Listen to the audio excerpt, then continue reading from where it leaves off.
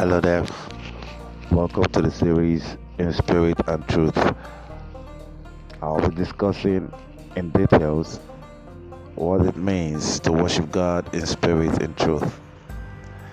As the coronavirus pandemic rages all through the world, places of worships has been in closures or outright ban in most countries.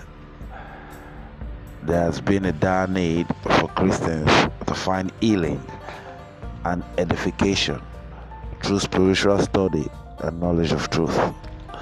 In this series of podcasts, I'll be dealing with these issues and what it means to have the accurate knowledge of God. Stay blessed as you enjoy.